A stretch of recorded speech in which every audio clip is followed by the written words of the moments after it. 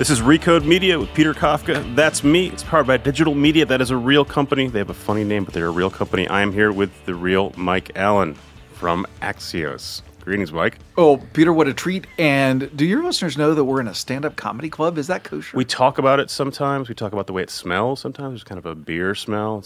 I think it's something better not talked about. Some people love it. I have become fond of it over a year. By the way, we've been doing this for more than a year. We're now at 1 million streams, so thank you guys for Mazel listening. tov. And thanks again for Mike for joining us. Mike, We're going to 2 this week. Yeah, we're going to bump it. Thanks for making time because you are one of the busiest men in journalism because you crank out every morning since January 10th. When did you start this year? January 10th, and I did so in The my morning newsletter through Axios. You should be subscribing if you aren't already. You probably are. You don't stop. You have not stopped. It comes out Saturday and Sunday. Oh yes. So 7 days a week, 365. And the reason for that is, Peter, when I started my morning newsletter at my previous employer, it first was 5 days a week. I'll fill that in for you. But what we discovered was that people actually want it more on the weekends because you're not plugged in all the time. And we discovered that people love it on holidays because you're maybe traveling, like the blue bag maybe isn't in the driveway. So Axios AM, Mike's top 10, so it's just 10 items, is 365 days a year. I did Playbook, my previous one, something like 3,400 days in a row. So I only have 3,352 days to go to break my streak. I have many questions for you, but one of them is how do you keep the pace? Because I get that people want to read things on the weekend. I want to read things on the weekend. Sometimes I actually want to know about them. Sometimes I'm just trying to avoid doing other things I might have to do on the weekend.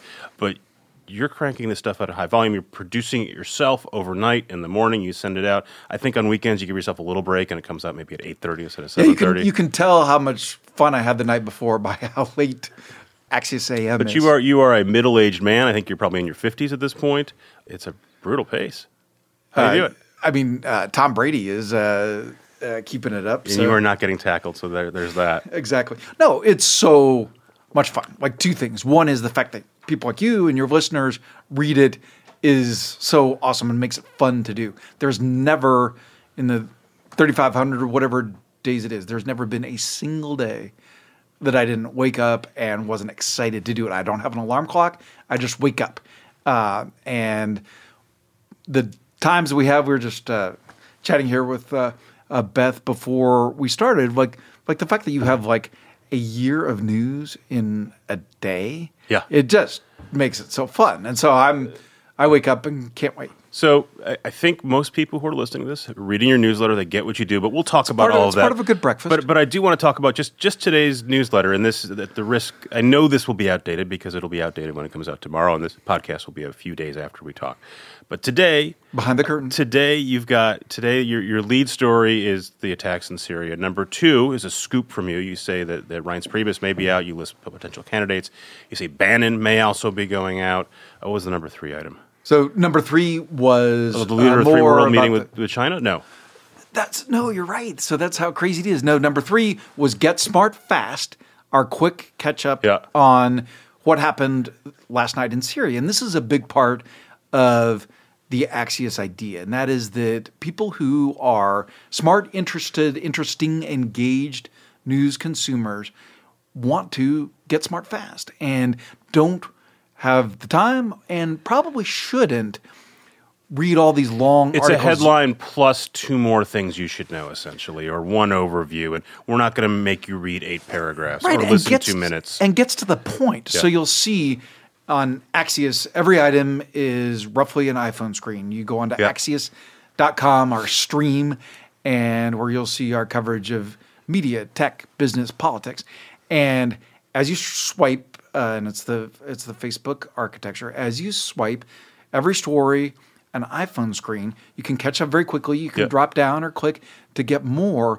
But one of the big ideas behind Axios is that so many of our great journalistic brands cater to the journalists, not to the people reading it. Right, this is part of Jim Vandehei was on our stage in December and sort of made this pitch. Yeah, so when, and it's not a pitch, we lived it. So I came up through newspapers, worked for the Richmond Times-Dispatch, the Washington Post, the New York Times, and all the time that we were coming up, we were taught that like, you know this, like almost any story has one awesome quote, one great stat, one new idea.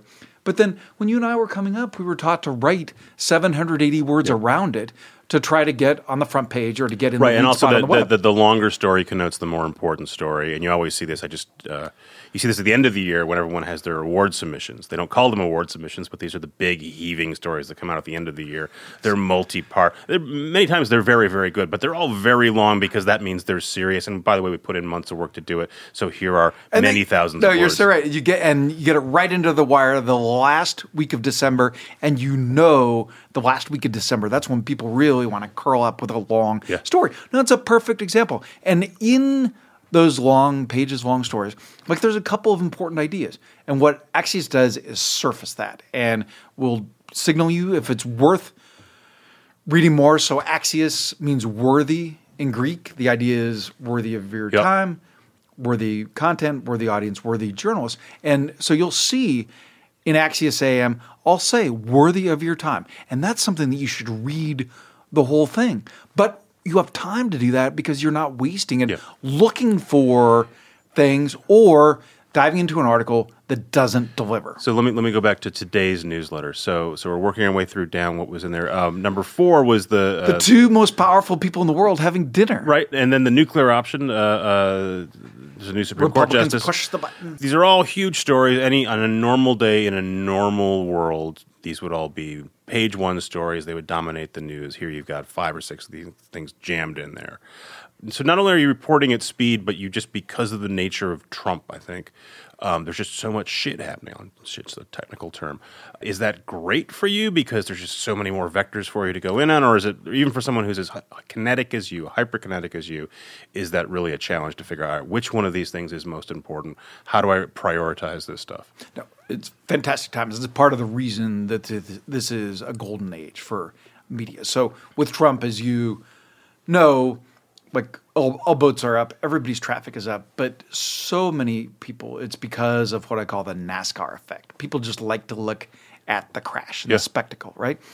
But the reason that it's fantastic for Axios on day 80 or whatever it is that you know this from your private social conversations. People are starving, hungry, desperate for illumination about the Trump White House, about what's going on. And we're able to do that. And so it got us off on an incredible start. Like we've taken off like a rocket ship, like even more than we could have thought. And a big part of it is because we can help people understand this crazy world. Now, part of the big idea of Axios is that you take those 4 big topics, business, tech, media trends, and politics. And it used to be that if you ran a company or a government or a philanthropy, that you were probably smart in 1 or 2 of those. But this is part of the Recode idea, and this is the water you swim in, that now those things are all the same, that business is tech and media is business and politics is media. I think particularly like in tech, what's happened because of Trump really is that you could spend most of your life in technology and pay glancing attention to Washington. Sometimes it would bump up against you if you were talking about net neutrality or some obscure lobbying thing, but generally you just did your thing. And now because of the man occupying the White House, everyone has to be interested in politics, whether or not they've ever cared about it before. I think that's the difference that's really benefited you. I think before you could remain in that silo, and now you can't. No, and even before Trump, we realized. So my 2 partners, Jim Vandehei and Roy Schwartz, and I did a listening tour around the country as we were developing this idea. And you go out to Silicon Valley and you talk to CEOs there, and they say, members of Congress, come west to see me. And one of them said, it's like someone with a master's degree talking to a 3rd grader. Now, in this example, the CEO was not the third grader. And so they talk completely different languages. So one of our animating ideas is that if you can help the Valley understand DC, if you can psychically and even literally connect them, like that's great for society, and it's great journalism, and it's ultimately an awesome business. Can we talk about some of the mechanics of how you do what you do? you're doing something similar to what you did at Politico, right? At Politico, you had the playbook email. Here you've got, what is your newsletter called? Axios AM. It's Mike's Mike. It's 10. Mike Allen's newsletter is what it is. But all right, thank you for the proper branding. I appreciate it. It's a similar idea, right? I think the idea with Politico was broader, right? Here's a lot of what's going on in D.C., and here you're more focused on the White House specifically. But is it still the same sort of premise? You're out looking for news tidbits. You're sorting and winnowing what's important, what's not. It seems like it's very dependent, in particular right now in the White House, on you getting access to a handful of key people for information. Am I summing up your job correctly? Well, it is, and what Axios AM does is actually look beyond politics and takes in the wider world. So we often have Recode, we have media trends, we have big social science research. But that's sort of a dessert, right? The reason I'm opening you is to figure out what you think is going on inside the White House. Yeah, so one of the ideas behind this newsletter and one of the ways that I decide what order things are going to be in and what's going to be in. So it's just 10 numbered items. We start with one big thing, and you've got 2 through 9, and then at the end we have one fun thing, sometimes one healthy thing, sometimes one surprising thing. And the idea behind Axios AM, and when I'm on my game, when it's really in its sweet spot, here's what it is. It's exactly what it would be like for you and me to have breakfast. That if we were to sit down at one of the fancy places that you guys breakfast, what would we do? We would talk about a scoop, something new that I know. We would talk about... What do you hear? Yes, yes, perfectly put. And we would talk about what others had that we missed, what we got scooped on. We talked about what we're going to do today, and we talked about what we did last night. And if I can replicate the conversation that you and I would have, that is fire. The difference, though, is that the people in the White House and the prior life in the wider world in D.C. knew that you produced a newsletter, and so what they were doing is they would talk to you with the hopes that you would get something out that they wanted to get out. They would tell you because they wanted you to spread information out. I was reading a great profile of you from a few years back in the Times Magazine, and Jim Van Dyke talks about it's a great profile. Talks about you marketing information on behalf of your sources, essentially. And I get it. My question is, when you're doing this in this White House, where it seems like there's Donald Trump, there is a Bannon camp, and there's a Kushner camp. Wait, there's lots more camps. No, it's a long list. It seems to be, because from the outside it looks like, look, you're. If I'm reading you, one of the parlor games I play in my head, and I've read every one of yours, is which one of these 3 camps does this come from? But you're saying there's more. That I'm already off my game. Oh well, no, sure. It's not that you're off your game, but it's that if you look at how this president has structured this White House, and it's very much the way he ran his business, and that is that you have these competing centers of power and gravity. So in addition to the ones that you mentioned, you have the Kellyanne camp with direct access to him. The president likes having her there because she often gives him different advice than the guys do. And you have the Ivanka camp, and you have Gary Cohn, the economic advisor, who has much more sway than typically in that job. So we've named all these camps, and we haven't even gotten to the person who's technically in charge of the chief of staff, Reince Priebus. So what I was getting to is, how do you think about saying, all right, I'm hearing this from Camp Bannon or Camp Priebus or Camp, what's the Javanka? Do you use that term? Do I want to go and check this? Do I want to triangulate this against 4 other people and provide sort of a modulated, one camp says this, but another camp says this, or do I just want to go, look, this is the message from this person, this ideology, and I want to deliver it because that's useful? No, that would be a waste of your time, because then you would have to try and figure out, like, what's reality? How does that mix? So we're always trying to reflect the world as it is to the degree that we can. And people come to us for insight, understanding. They know that we talk to the different camps and can translate it, narrate it for you. And so, like, the nirvana is when the people who are making the news look at that and say, yes, this is reality. Something that we talk to our journalists about is when you write for Recode or when you write for Axios, you have the great privilege that the people who run the world are reading it. The responsibility that comes with that is the people who are reading it are in the room. Like, they know what's right. And if you have just one half of the moon, as you're suggesting there, then they're not going to trust you, and they're less likely to work with you or help you understand things. So, like, you don't want to just be literally accurate, like have everything spelled right and transcribed right. No, you want to be more broadly true, that you connect the dots correctly. Because So you sometimes see when the I've real read picture. you, I've thought, oh, well, this is clearly what Bannon and those folks think. But boy, but then it's labeled that way, and yeah, but sometimes it doesn't. Or sometimes it says like this is like it all looks like chaos. I remember that during the immigration ban turmoil in the first couple of weeks, it looks like a shit show. But this is all according to plan, and this is all everything's if going it well. said that, it was the SH show, not. Yeah. But I don't think it did and say then that. There, but and then there it was are definitely other, more. and SH there are show other than weeks planned. where I'll read you and you're saying, look, this presidency really has just been 73 days of missteps, and they're missing opportunities, and it seems very clear that you sort of step back, and this is your own perspective or multiple perspectives, and it seems like depending on what day I'm reading you, someone has more of your ear than somebody else. Is that fair? What's important to do is label that and to make it clear, like this is the mind meld from a particular world, because then it just gives you a new pair of glasses to see it. The people who are reading this, like they're busy, like some of them don't swim in the water that we swim in, and so we want to show them quickly. Okay, here's what you need to know. Let's cut through the smoke. This is what looks like it's happening. This is what one side says. This is what the other side says, and that's why our what it means, reading between the lines. We call them axioms, the little phrases at the end of Axios items that help you know what's next, what we don't know. And that bottom line saves you all the time of like sorting through all the verbiage from all the camps. How many folks are reading your newsletter, the new one? I haven't seen the metrics lately, but it's grown unbelievably. And like thanks to the Times and thanks to the fact that people know that they can come here and catch up quickly. Same and get size smart. audience as Playbook, bigger, smaller? Well, Playbooks existed for 10 years, but we're growing fast and grateful for every single reader that we have. So this is a wind up into getting this next question, which is or more of a statement / question. It seems like one of the other big changes between what you were doing Politico and now is it's a much bigger stage because you're focusing on the White House instead of sort of a lot of Washington stuff that was really relevant to people inside D.C. primarily, and now there's a much broader audience that's interested in what you're writing about, and there's much more competition.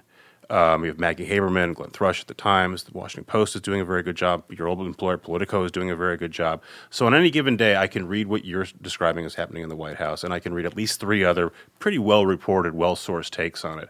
I can get them either for free or easily through Twitter. And it seems like there's a much bigger magnifying glass on this story and a lot more competition for the story and a lot more smart consumers comparing. You reported this, Maggie Haberman reported this. How do you view that world? Are you aware that you're now sort of don't have that stage to yourself, or are you just going ahead and sort of writing what you're writing? Yeah, no, very much so. And this is one of the beauties and the efficiencies of reading Axios AM is that in addition to my own reporting, we also reflect the best scoops or the best insights of others. What about when they're like, I'll read some, and I'll see, and sometimes I'll see. I saw Ken Vogel was complaining about something you wrote. I think as an aside in one of your newsletters, he thought he was dismissed. And recently, Maggie Haberman was sort of taking issue with something else you wrote. I think this happens with some frequency now, especially on Twitter, where someone will say, "No, you got it wrong." I don't think you do a lot of that. Sometimes you'll say that in the newsletter. You say, "Don't pay attention to the smarty pants who say this." Or actually, literally, don't believe other people saying this. I have it right. Right, and we link to and call attention to Maggie and Ken Vogel all the time. Like Ken is, you may have saw I tweeted.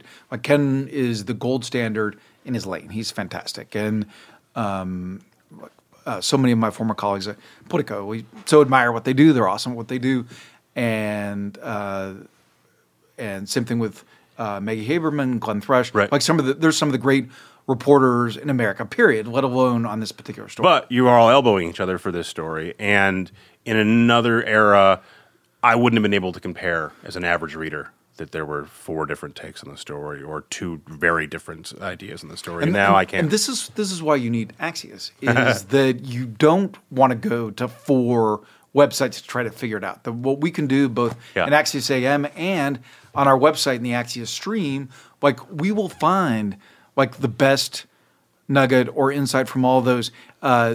Justin Green, one of our editors, did a brilliant thing after healthcare fell apart. After the president's healthcare bill fell apart, Politico, the Times, the Post, the Journal, everybody did their massive TikTok about what happened. They're behind the scenes. Explain what a TikTok is for people who don't follow journalism day in and day out. So your listeners know that this is a chronology of what happened. It's designed to take you behind the scenes, like it started. And it's usually a structured thing that's up. Usually the principals involved in the story help tell it. Sometimes they propose it. And at the top, like you'll have some piece of detail, whether it's telling or not, like often involves something on the menu or a description of something that signals to the reader, like we're in the room. We were inside the room when Mark Zuckerberg did the WhatsApp deal and he had chocolate-covered strawberries. Touche. So Axios' Justin Green took all these. It was a Friday night, Saturday morning. He took and made a TikTok of the TikToks. So he took the best golden nugget out of each of all these long stories, put them together chronologically, and there it was on a screen. It would save you so much time. And here's the thing about it. It leaves you time to then read the New Yorker or Vanity Fair or listen to a podcast or something that you're going to get something out of. You don't have to slog through all the like self-involved prose that you and I used to be paid to produce. I still like producing the prose sometimes. I have many more questions for you, but we have to hear from our advertisers because that's actually how we pay for some of this stuff. So we're going to hear from them. They're awesome, and we'll be right back. Today's show is brought to you by HostGator. Are you ready to take your website to the next level? Whether you're a first-time blogger or an experienced web pro, HostGator has all the tools you need to create a great-looking website or even an online store. And if you ever need a boost in hosting power, HostGator offers cloud, VPS, and dedicated server hosting. Sounds great. That can easily handle maximum visitor traffic. I get what that means. See what HostGator can do for your website. Right now, Recode listeners will get 60% off. That's 60. That's a lot. Go to HostGator.com/Recode. That's HostGator spelled like an alligator, GATOR.com/Recode. Today's show is also brought to you by ZipRecruiter. Are you hiring? Do you know where to post your job to find the best candidates? Posting your job in one place isn't enough to find quality candidates. And if you want to find the perfect hire, you need to post your job on all the top job websites. Now you can. With ZipRecruiter.com, you can post your job to 200 plus job sites, including social media networks like Facebook and Twitter, all with a single click. You can find candidates in any city or industry nationwide. Just post once and watch your qualified candidates roll in to ZipRecruiter's easy-to-use interface. You don't have to juggle calls or emails to your office. You can quickly screen candidates, rate them, and hire the right person fast. Find out today why ZipRecruiter has been used by Fortune 100 companies and thousands of small and medium-sized businesses. Right now, my listeners can post jobs on ZipRecruiter for free by going to ZipRecruiter.com/Peter. That's ZipRecruiter.com/Peter. One more time, if you want to try it for free, you go to ZipRecruiter.com/Peter. And we're back with Mike Allen from Axios. Mike, plug your newsletter one more time. Give it the full title. I won't interrupt this time. Yeah, thank you. So morning newsletter is Axios AM, Mike's Top 10. And it's called that because it is literally numbered 1 through 10, the 10 most important things in the world for you that morning, a way to get smart quickly. People love the discipline of that. People love the economy of it. It very much is a thing. I didn't write a long letter. I didn't write a short letter because I didn't have time. That boiling down the world's news in the morning, getting it to 10 is more trouble, but it's also more rewarding both for us and for our audience. And I can get it for free. I can read all of Axios for free right now. It's all free. We started with, in addition to our stream, Axios.com, we started with 3 newsletters. There's so much demand. We've added 2 more daily newsletters. We've added a Sunday night newsletter, sneak peek. Yeah, I heard my old colleague Ina Fried away. She's doing a tech newsletter for you guys. Yeah, log in. And on we have Energy is Generate. And Jonathan Swan, a great up-and-comer that does both ends of Pennsylvania Avenue for us. He does a Sunday night newsletter, sneak peek, that looks ahead to what's going to be happening both at the Congress and the White House. And very shortly, we're going to be introducing a science stream, a completely new topic out of our sweet spot, but showing like how powerful the Axios architecture is. That on science, a place where every day, Allison Snyder, who we hired from the Washington Post to do it, she came in and she said, every day there's a stack of science journals like this, and there's 3 interesting paragraphs in them. And we're like, you're hired. Like, that's exactly the concept, and people in science are going to love it. So that was a long pitch. Good. How are you going to pay for all this? It's all free right now. There's some advertising. Well, actually, I'll just skip ahead. We had Jim Vandehei on stage in December. He said, well, eventually there's going to be a paid component. We got one of our reporters to ask him how much. He said, it's $10,000. Who's going to pay $10,000, and what are they going to get for that they're not getting for free right now? Yeah, so at the moment, everything is free. Everything is in front of the paywall. You build the brand. Like, it helps you attract the talent that you want to. Like, down the road, there may be a paid component, but at the moment, everything is going to be free, and we have launch partners, sponsors who want to get their content in front of our audience, right. And they are loving Axios because we have no pop-ups, no banners. You go on to Axios.com, and the only advertising that there is the sponsored message in the stream. It's a separate card. It's labeled clearly, but it doesn't interfere with what you're doing. So you read a story, move on to the next one, move on to the next one. Oh, I'm going to get a message. But the business model calls for a paid. There's going to be a paid component. You had a paid component at Politico. How far into this will you start charging people for something? Yeah, there's not a timeline for that at the moment. At the moment, like everything on Axios, including those 6 awesome newsletters, are free. So I'll keep referring back to this interview with Jim. You guys should go listen to it for free over at Recode Replay. But at the time, I think Jim had just announced the name, but the site didn't exist. Your newsletter didn't exist. He was trying to explain what it was, and it was always sort of labored. But I think the best way to describe it is it's really similar to what you guys were doing at Politico. You're doing really granular, fast-paced, and important news delivered to a targeted audience. Now you're doing more verticals than you're doing at Politico. But it seems very similar. A huge difference is the architecture of it. So smart brevity is the phrase that we use, and that is that we can give you the big ideas, the things you need to do, but in an iPhone screen or in what it means graph instead of making you dig it out. So the idea is that Politico was not there was a magazine, but it was a short attention span publication as well. So Politico magazine does not the magazine. I mean the rest of Politico, the rest dives, of what you were doing and what your coworkers were doing. They were cranking out really fast stuff as quickly as they could punch it into their phones. And so what we do is take that smart brevity format and use it both to narrate and narrow what's out there, so that if you're trying to catch up on tech or catch up on business, that when you come to us, you're going to see the best of what's out there, including our own reporting and insights, and we'll point you to a reporter like yourself who owns their lane and that is worthy of your time. The other major difference in Politico is that you guys, in addition to some strategic investors and VCs, are owners of this publication. Prior to this, you weren't. So an awesome thing about it is all 65 of our colleagues are owners. So every single person at Axios is an owner, and so besides just being our psychic partners, everyone who works with us is our literal partner, and that makes such a difference. You get that metabolism, you get that entrepreneurial spirit, you get those people who want to do things differently. One of the ideas that we have from the beginning is we've really pushed ourselves to do something completely different, not just do what somebody else does a little better, a little faster, or a little smarter, but to do things completely differently. An example that will be super interesting to your audience of the way that we do things differently is we have a media trends reporter, Sarah Fisher, who worked on the business side of the New York Times and Politico and worked on the editorial side of CNN and the Washington Post. So that's someone who has an unbelievable perspective and has done a fantastic job of helping people understand what's going on with the platforms, what's going on with how we consume news, what's going on with how we produce news. Something else we did that's completely different, right under the founders, we hired 2 executive vice presidents, 2 political operatives who were at the top of their game. So on the Republican side, Tim Barry, who was the chief of staff to the House Majority Leader, the number 2 House Republican, Kevin McCarthy. And on the Democratic side, Evan Ryan, who was an assistant secretary of state under President Obama.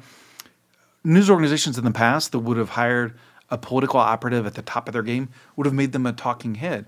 These are two people who are executives who help run our company. Something totally new, and it's really working for us. But it's still a new media organization working at a very fast speed, figuring out how to produce stuff on new platforms. Everyone is trying to do it. They're trying to do it in different ways. So you would have gone ahead and done that no matter what. The difference here is that you were part of a different organization. Now you've got your own organization. Is there something fundamentally different about what happened at Politico, or what you did at Politico than what you're doing now? Or is it just sort of the same through line, different package, different structure? Yeah, no, very much different in that we look at a much wider world. So our big four topics, as we talked about, tech, business, media, and politics, a much wider world beyond what we looked at before, and trying to unify those worlds for people. And also the aesthetics, the architecture, very different. Like the smart brevity idea, which is very different from what we did before, but really fits the times, both that people's time is short and our attention spans are short, but also there's so much more out there that all of us have the fire hose coming at us. And the result of that is that we always feel like we're missing something, right? There's always something out there. You know what it looks like a lot like to me is my Twitter feed, where everything is packaged in 140 characters, comes by really fast. I guess the difference is, right, is I spend a lot of time on Twitter, so I see a lot of stuff, and I probably spend too much time on Twitter. And your premise is you don't spend all your time on Twitter, so here's a newsletter that has the most important things. People have called us smart Twitter, and like there are definitely some advantages to that. But in addition to, you always feel like you're missing something.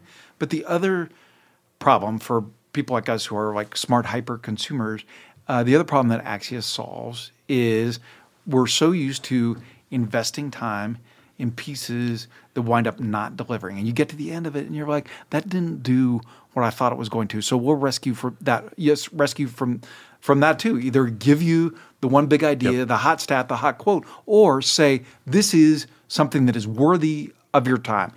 Make time to read the whole thing. Do you feel like Twitter and Facebook, to a lesser extent, are your competitors as much as Maggie Haberman and the Washington Post and Politico, in that if I want to get up-to-minute stuff, I can get it immediately free from a million different sources. If I'm smart about how I use Twitter, it's going to immediately tell me that the Trump administration just dropped their suit against Twitter, and I can get that really in real time. Yeah, the way that we compete is for your time and for your eyeballs, and there are things that those platforms do awesomely that we never will. We're never going to be the place to go to learn about your friends' kids, but we are a place that you can go and like very quickly learn what you need to do to make what you need to know to make smarter decisions, to be ahead of your competition, or just to know what's happening in this world we care about. My siblings live in Raleigh, North Carolina, and Portland, Oregon, and they're super interested in the news, but their jobs are completely unrelated to it. So they can catch up very quickly, and they're... Got it. That came out ruder than I intended. Try not to be rude. We're among friends here. Just talking. Here's an in-the-weeds question. When you guys go and speak, when you get a paid speaking event, does the staff keep that money, or does that get kicked into Axios? I don't know the answer to that. The reason I'm asking, I just happened to run into a VC who looked at your stuff but didn't invest, and said that was part of the business plan, was that speaking fees would become part of the revenue stream. I think that the plans may have evolved since then. I'm not sure what they were looking at. This is your first startup, right? Prior to this, you've been an employee at a fairly traditional news organization up until now. Yeah, so Politico started with...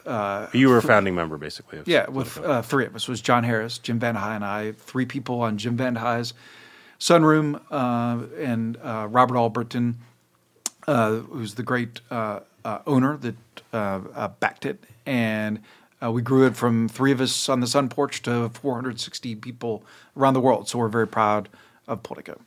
I'm trying to figure out what it's like to start a media company in the summer of 2016 compared to a few years ago. Ask Kara Swisher what it's like to start a media company. Like, she's done it fantastically. Yeah, she did a good job, and then she sold it. We share some of the same backers, too, so it's all a fun family. But Kara's not here, so I wanted to ask you. Did you have any trepidation about going off and starting a new thing, or did you think this is actually a fairly easy thing to do in 2016 to go start not a easy, business? But it's the golden age. Like, there's so much opportunity that if you have a great story to tell, if you are someone who wants to help smart people be smarter, like the Times are awesome because the technology is there. Goodness knows the times in the world are perfect for it. And so both from an editorial sensibility and a business sensibility, there has never been a better time. And for journalists, I spend a lot of time talking to journalism students, and I'm always surprised. I go into a journalism class, and they are used to gloom and doom and pessimism, and everybody thinks the business is shrinking or falling apart. But no, like the business is thriving and growing. It's different. Like we had a chart the other day in Axios AM, that Bureau of Labor Statistics, that from 2001 to 2016, over 15 years, half of the jobs disappeared from the newspaper industry. And so they fell apart, but we have Vox, and we have Recode, and we have Politico, and we have it's bad Axios. if you had one of those jobs that disappeared, and it's good if you're working at Vox or Axios. Well, no. You and I used to work at newspapers, and we changed with the times. I never got a newspaper job. I could not get into a newspaper. Well, I think things worked out. It worked out fine. Can we talk about some mechanics about how you do your job? You're a phone guy. I was reading old profiles, talking about you clutching your BlackBerry. What percentage of your time are you talking on your phone versus texting versus email? So all of those, it's too much. I love the idea of finding a way to get away from it. I had a great conversation with somebody out in California a couple months ago who does a phone Shabbat. And so from Friday sundown down. You would break out in hives. No, it would be awesome. And I should find a way to do it on like Saturday afternoons or something like that. But from Friday afternoon to Saturday sundown, they not only are off their phone, but they don't cheat. And the point they were making to me is you have to actually make plans and keep them, something we're not used to doing. And you can't do that since you're producing a newsletter every weekend or twice a week. But I don't have to be producing a newsletter while I'm talking to you or while I'm having dinner with you. I can put this away like a couple. Yeah, I got to say, I was pretty impressed that you've kept the phone down until now. It's good. And now I'm just using it as a prop. I'm not looking at it. The two ideas for this both that I like. One, I have a friend who in their front hall they have a basket. And when you walk in the house, you put the phone in the basket. So you don't forget it. You see it when you come out, but you're not on it. Another thing, I have some friends who, when they sit down to dinner, everybody puts their phone in the middle of the table. It is a complete party foul to touch. Shaming, yes, yeah. Touch the phone. And a great variation of it is if you touch the phone, you pick up the check. But I'm not interested in life-work balance. I mean, I am. But I think with you're probably mostly work. I'm just curious. I'm very for the balance. I'm just curious about how much of your information comes from talking on the phone versus some sort of text versus talking to an actual person face to face. Yeah, as you know from your own work, people have different preferences, and like one of my little life lessons is you have to have a sense of the room, and the sense of the room can include whether or not you prefer or like a text, or some people, as you know, you want to talk about party fouls. To actually call certain people, do you think that's generational now, or do you think that someone in their 60s is just as happy to text with you as someone who's in their 20s? It depends on the person. And I mean, I'm struck when I'm in a newsroom and it's quiet. Yes. Because everyone's typing, and I think that's really weird. That is generational. Yeah. I don't want to sound too old manish, but that's bizarre. No, that's right. You go in and you're like, what is this, a call center? But they're on Slack. Whereas like we would have been like, hey, have you seen this, whatever? Like so I was thinking that if you were to write a book about a media startup these days, the book would be called Slack It To Me. But you've got, I'm presumably some of your sources who are older probably are not spending a lot of time texting and emailing, or maybe I'm wrong. Maybe they're perfectly happy to do that at this point. Yeah, there's maybe a little WhatsApp, maybe a little Confide. Yeah, I was going to ask about that. If people are intentionally trying to using more secure or disappearing messaging like Confide, WhatsApp, Signal, Telegram. So you just have all the apps. However someone wants to reach you is the way you communicate with them. That's right. And it's partly how, and Rika and Vox are great at this too, is just as people want to deliver information to you or interact with you differently, people want to consume their news in different ways. And so I like to think of the news as a buffet. And like if you want your news on Facebook, like we have fantastic Facebook products, very elegant, very efficient. You like your news on Apple News? Like we have a fantastic stream for Apple News, including at the end of each day, the top 5 things in Trump that day. Does awesome in Apple News. And it's a different consumer than the person who wants my newsletter or my email, but it's someone who cares about what's happening in their world. What's your bat phone if someone says, I really got to get a hold of Mike immediately? Are they calling you? Are they texting you? They're not slacking you? Oh, any or all. But something's unique. I'm super easy to get because besides the fact that my email address isn't too hard to figure out, mike@axios.com. Don't tell anybody. My newsletter actually comes from me. And so if you take Axios AM, Mike's Top 10, it pops into your mailbox. If you reply to it, it comes to my only email address. That's my real email address, and I will answer you. Any personalized email to me, I always answer. Have you ever considered getting an assistant, having someone help you just sort out just the deluge of stuff that's coming in? No, the beauty of it is the personal contact, and that way you know your audience, and that's the key to the top 10. Is that because I'm in constant touch with the audience, I know what they want, I know what they need, and I know what's too much, and I know what they probably already know. And we're on the way in. We're talking about how you sort out the 10, and one thing is if you've probably seen something, we'll move on and make sure that you see something fresh. So I would love for every item in the 10 and every item in our stream, even if no one except maybe you and some of your colleagues, nobody reads everything, but even if they read everything, they would still get value from our newsletters, from our stream, because our subject matter experts are bringing their expertise to it. In the example you were giving, is not just reading Maggie Haberman, but also reading our other competitors and making sure that if you want to get smart fast on Bannon or whatever it is at this moment, you can do it in a screen, and you're going to trust us that we've gotten it right and that we've gotten what's important out there. One thing that we talk to our young journalists is there's 3 things that we want people to say. We want people to say they're smart, I trust them, and that's so big right now. People just don't know what to trust. They're smart, I trust them, they don't waste my time, and that is so big. Politico was born in the Bush administration, right? January 2007. Then grew up during Obama, and when Trump showed up, you guys had early access. You were filing stories from Trump Tower. When you kicked off, you had interviews with Trump, clearly had a lot of access to Trump and his team. How do you convince that team to give you that access early on out of the gate? Yeah, and you're a genius at this. The way that reporters do that is convincing the people that you understand what's happening. You're going to give people a fair shake, that you are going to describe what's really happening, that you're not just going to be literally accurate, that you spell everything right so you don't have to run a correction, but also what you write is going to be more broadly true, that you can connect the dots. And if people know you do that, if you have a track record of doing that, as we now do over many years, people want to work with you because they know that you're going to explain their worldview to a very influential audience, and that is fire for them. Your stories at the beginning of the Trump administration saying these guys are really going to be disruptive, they're going to get a lot of stuff done. Republicans have very high hopes these could be the most productive people. As it became clear that this wasn't happening really over the last couple of weeks, and you reported that because it's super obvious everyone has to see it. It's more than a couple of weeks. Yeah, but I mean really as the wheels have fallen off, or we can pick the metaphor, right? And the coverage has become more negative because the facts are more negative.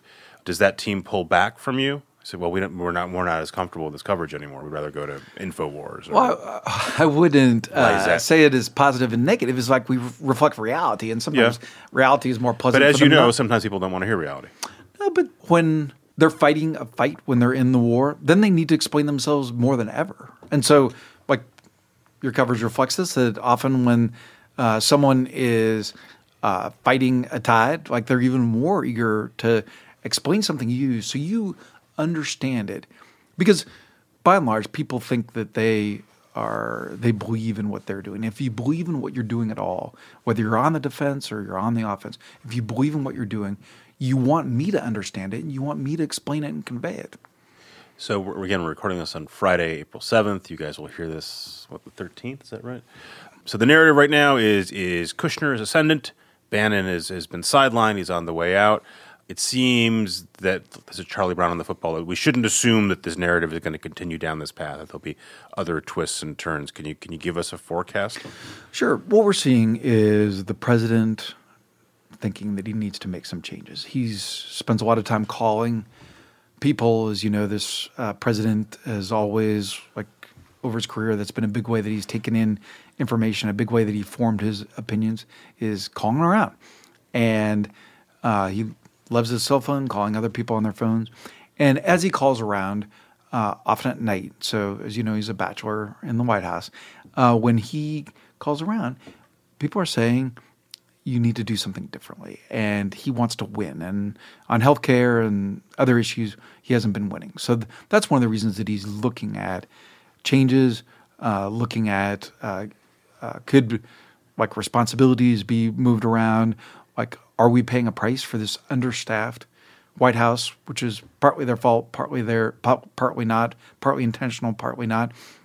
And so like we're in an exciting time because as they head toward 100 days on April 29th, which by coincidence may be the day that the government shuts down, they're definitely trying to avoid that. Democrats recognize how much leverage they had because when you control both ends of Pennsylvania Avenue, very difficult to blame a government shutdown on anyone else. But as they head toward 100 days, they definitely are looking at should we make more changes? Should we bring in more people? Should people... Right, so your story today was Reince could be on the way out, and then secondarily, Bannon might be going. And people have been sort of talking about this around the edges for a long time, and the short conventional wisdom is, well, if it's between Bannon and Kushner's his son-in-law, family's always going to win out.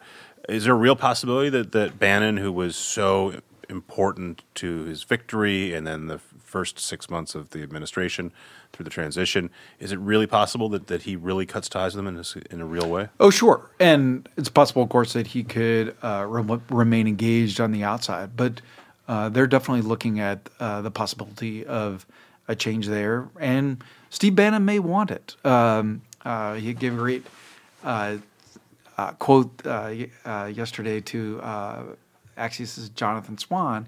There was all this barrage of negative information out there about Bannon, and there were two great quotes. One is Bannon said to his associates, "I like a knife fight." Right. And so he's ready to fight back. And another great quote that Jonathan had in his story is, it might be about time for some negative news about Jared Kushner. So it's going to be an exciting week, and your listeners will know the ending. For us, it's still a mystery. Oh, should we leave it there? I have other questions, but you've buttoned it so nicely. You've done this before. All right, let's leave it there. Let's give Mike a final plug. Go to Axios.com. You can get his newsletter, many other Axios newsletters. AM, Mike's Top 10. All free. All part free. of a good breakfast. And congratulations on what you have built, and specifically podcasts. Like it's amazing what you learn from them. And so thank you. It was a great privilege and honor to be here in the stand-up New York Comedy Club. We'd love to have you back in the Stand-Up New York Comedy Club. Come back anytime. I'll be back. Thanks, Mike. Thank you guys for listening. Like Mike says, this is a lot of fun to create. It's fun to listen to. We're glad you like it. Like I said, we're at 1 million streams over the last year, so thank you for listening. We're going to double that. We're going to double that today. And when you're done listening to this, you can go back and listen to some other great podcasts we've done recently. Jason Calacanis was on. He wants to come back immediately. He wants to talk more. Scott Frank, who directed Logan. Actually, he wrote Logan. I'm sorry, I didn't direct it. Is coming back. Lydia Polgreen from the Huffington Post. Those are all available for free. Kara Swisher has a great podcast. So does Lauren Good from The Verge. Thanks to our sponsors, HostGator and ZipRecruiter. Thanks to Digital Media, who sells those ads so we can keep bringing this to you for free. I'm back next week with another great guest. And by the way, I forgot the full name. This is the Stand-Up New York Comedy Club and Bar. That's the Where's smell. the bar? The bar is downstairs. The whole club is downstairs. All right, We're I'll in meet the you down there. annex. All right. I'll see you. I'm buying. Thanks, Mike.